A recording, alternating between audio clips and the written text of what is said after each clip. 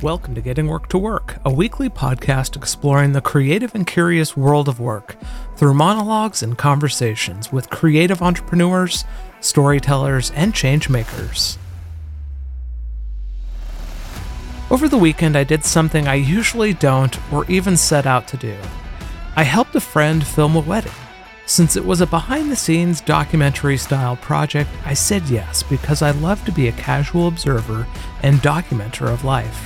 We captured all the usual events surrounding a wedding, but it was during the reception that today's monologue found its roots. The reception was on the Portland Spirit, a popular ship for sightseeing and events along the Willamette River. As I captured footage of people enjoying the party with appropriate levels of emotion, I heard a commotion on the other side of the ship. I walked toward the noise, missing whatever happened, but the people at the table attempted to recreate their excitement for my benefit. I would return to this group throughout the evening because they were fun. When I mentioned it, the response was simple. It's because this is the singles table. They were the outcasts of the wedding. They knew it and were having a blast anyway. Show notes and links to all the good stuff mentioned in this episode can be found at GWTW727.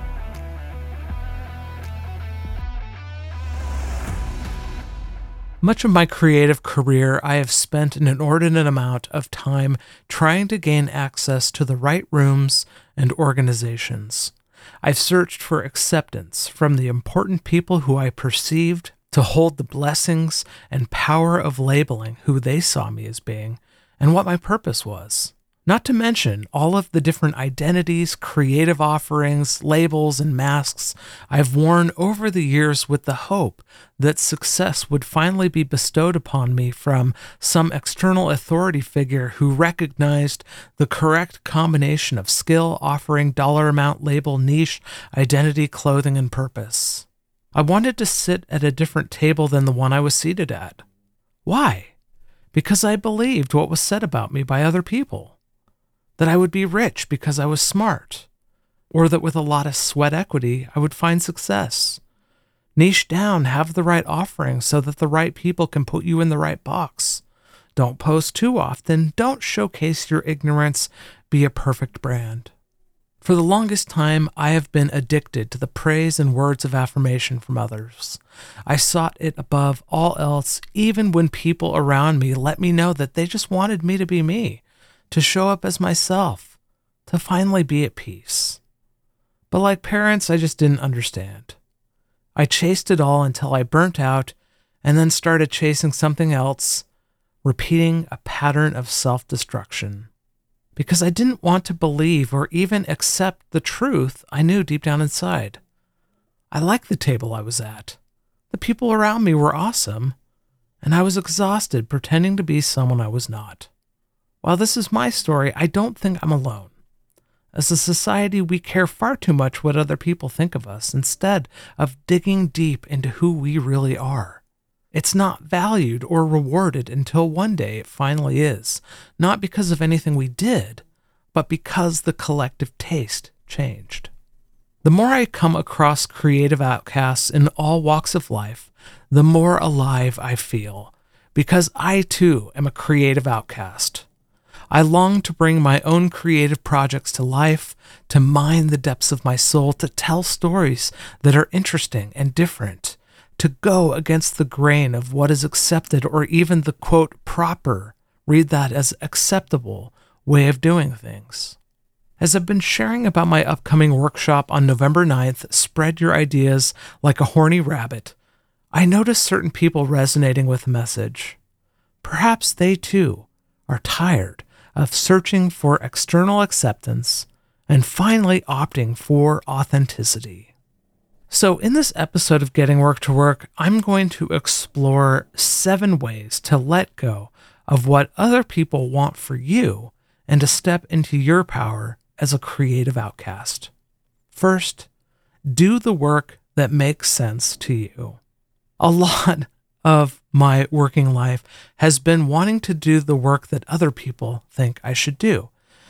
And that could be because there's perceived money there, or maybe there's success, or it's because that's what the trends are, what is relevant. Relevance is a huge one from that outside source of affirmation and acceptance. But deep down inside, there is work that you want to do that only makes sense to you. That when you lay in bed at night, you dream about doing. And you aren't sure how to do it yet, but you know it's possible. And it's that inkling of possibility that is worth chasing. So do it. And it's going to hurt though, because people won't understand. Because if they understood it, maybe they would do it too. So chase those things that make sense to you, that you understand, even if you don't know how to do them yet. Second, find how you do something before you watch a tutorial. I mean, I say this a bunch, but throughout my career, oftentimes when I'm trying to do something, I would go watch a tutorial to try to find the best way to do it. But the older I get and the more willing to explore and experiment, I'm more willing to just try things out before watching a tutorial. And that means I'm going to do a lot of things wrong. Maybe I'll have to do things over and over again. But it does get interesting when you start comparing it to what other people do and how they have to learn or try things. And so be willing to make mistakes, be willing to trip up, be willing to look like a fool. Because once you understand how you do something, then people are going to actually come to you to want to know how you figured it out. Because we hunger for that authentic way to do something. Not just the perfect way to do it that fits into some tutorial or YouTube video. Third, break the rules, ignore the best practices, and silence the self-proclaimed gurus. One of the things that happens when we gain expertise is that we want to monetize that expertise. So we create a rule book, we create guidelines, we create best practices, and we become gurus around that expertise. And nothing stifles creativity more than rules and best practices and becoming gurus. It's not about people coming to us to, show them the way to do things. It's about doing the things that we want to do. Again, that makes sense to us. And how we figure that out is to break the rules. Now, there are some rules you don't want to break. Obviously, you can't break the rules of nature. You shouldn't break the tax rules and other rules relating to legalities and all those things. But everything else is fair game. So go for it. Break them. Ignore them. Silence those gurus. And try not to become a guru yourself. Fourth, embrace complexity instead of simplicity. It always seems like when I go on Instagram that someone has tried to fit their vision into the perfect 10-slide carousel.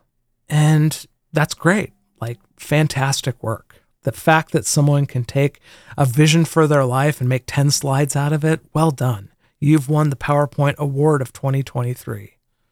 But sometimes as a creative outcast, your vision is so complex that it wouldn't even fit into a 100-slide carousel, that it would be 10 volumes of 1,000-page works of longhand fiction.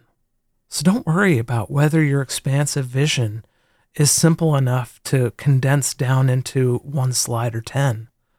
Embrace that complexity and continue to unfold what it means to search for the depths of that complexity, to allow all of the different things to branch off and create new ideas. Fifth, build a community of support with fellow creative outcasts. It's hard to be an outcast, and much like the table of single people at the wedding, that was the community of support because they were seeing 2 of their own get married. And I think there was probably some sadness there. So they did have some support with one another. And that's what it's like as creative outcasts. It's not to have people around us telling us who we are. It's to celebrate who we are and to support the decisions that we're making and the work that we're doing. That's the kind of community we want. Sixth, do the opposite of what everyone else is doing on social media.